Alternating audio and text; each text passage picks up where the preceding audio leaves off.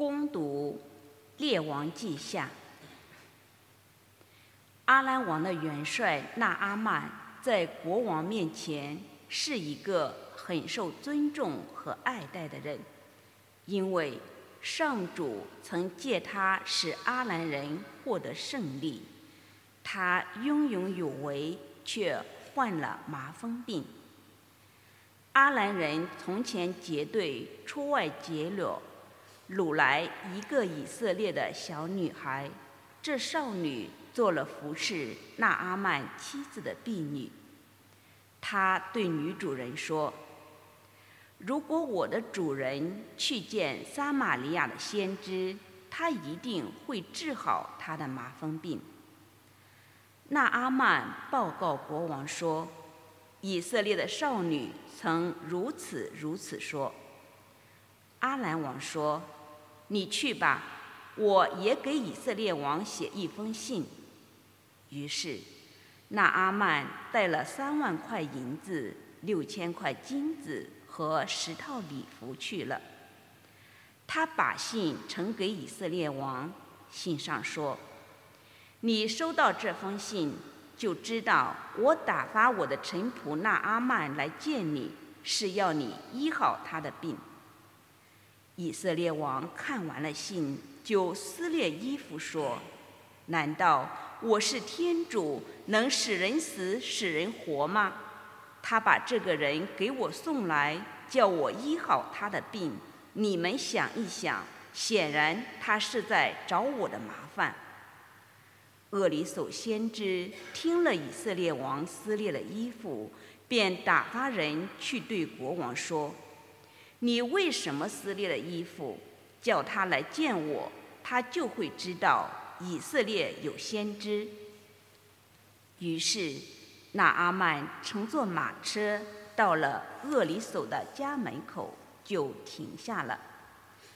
厄里叟派了一个报信的对他说：你去到约旦河里洗7次，你的肉就会复原而洁净了。纳阿曼大怒，一面走一面说：我以为他会出来见我，站在我面前呼求他的天主上主的名，用手在患处摸一摸，治好这病。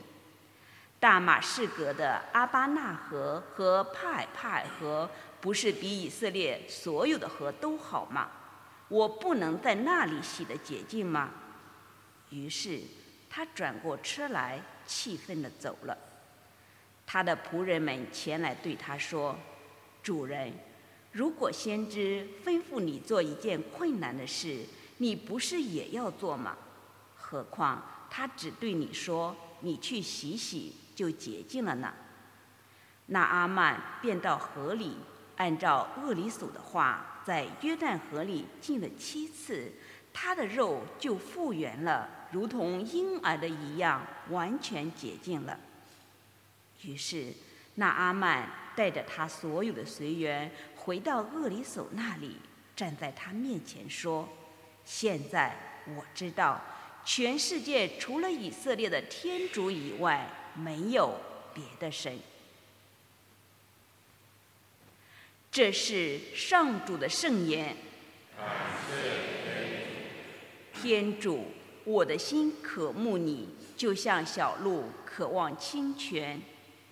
天主，我的心渴慕你，就像小鹿渴望清泉。我的心灵渴慕天主，生活的天主，我何时才能见到天主的慈颜？天主，我的心渴慕你，就像小鹿渴望清泉。求你赐下光明和真理，引我到你的圣山，进入你的殿宇。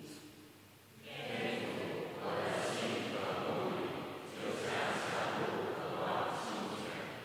我要走向天主的祭坛，到使我欣喜的天主台前。天主，我的天主，我要弹琴赞颂你。天主，我的心渴慕你，就像小鹿渴望清泉。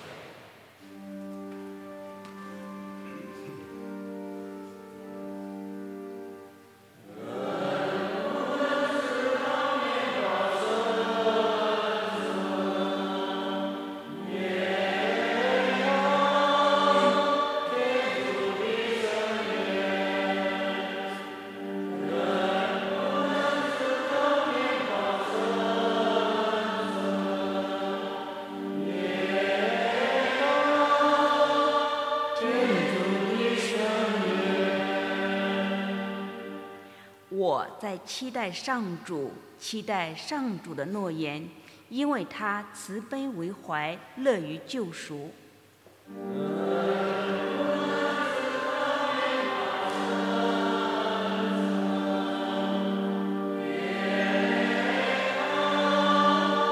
天主的圣言。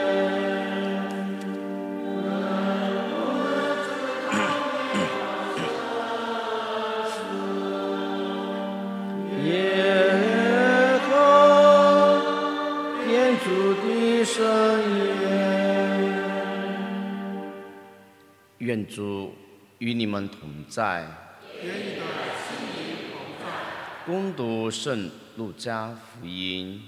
主，愿光荣归于你。耶稣来到了拿撒勒，在会堂里对民众说：“我实在告诉你们，没有一个先知在本乡是受欢迎的。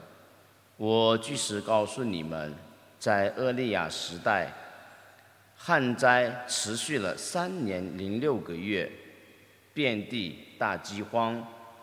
那时在以色列有许多寡妇，厄利亚并没有被派到他们中任何一个那里去，只到了西东扎尔法特的一个寡妇那里。在厄利叟先知时代，在以色列有许多麻风病人，其中除了叙利亚的纳阿曼，没有一个得洁净的。会堂中的人听见这话，都怒气天雄，起来把他赶出城去，拉他到了山崖上。他们的城是建在山上的，要把他推下去，他却从他们中间走过去了。以上是基督的福音。请大家坐下。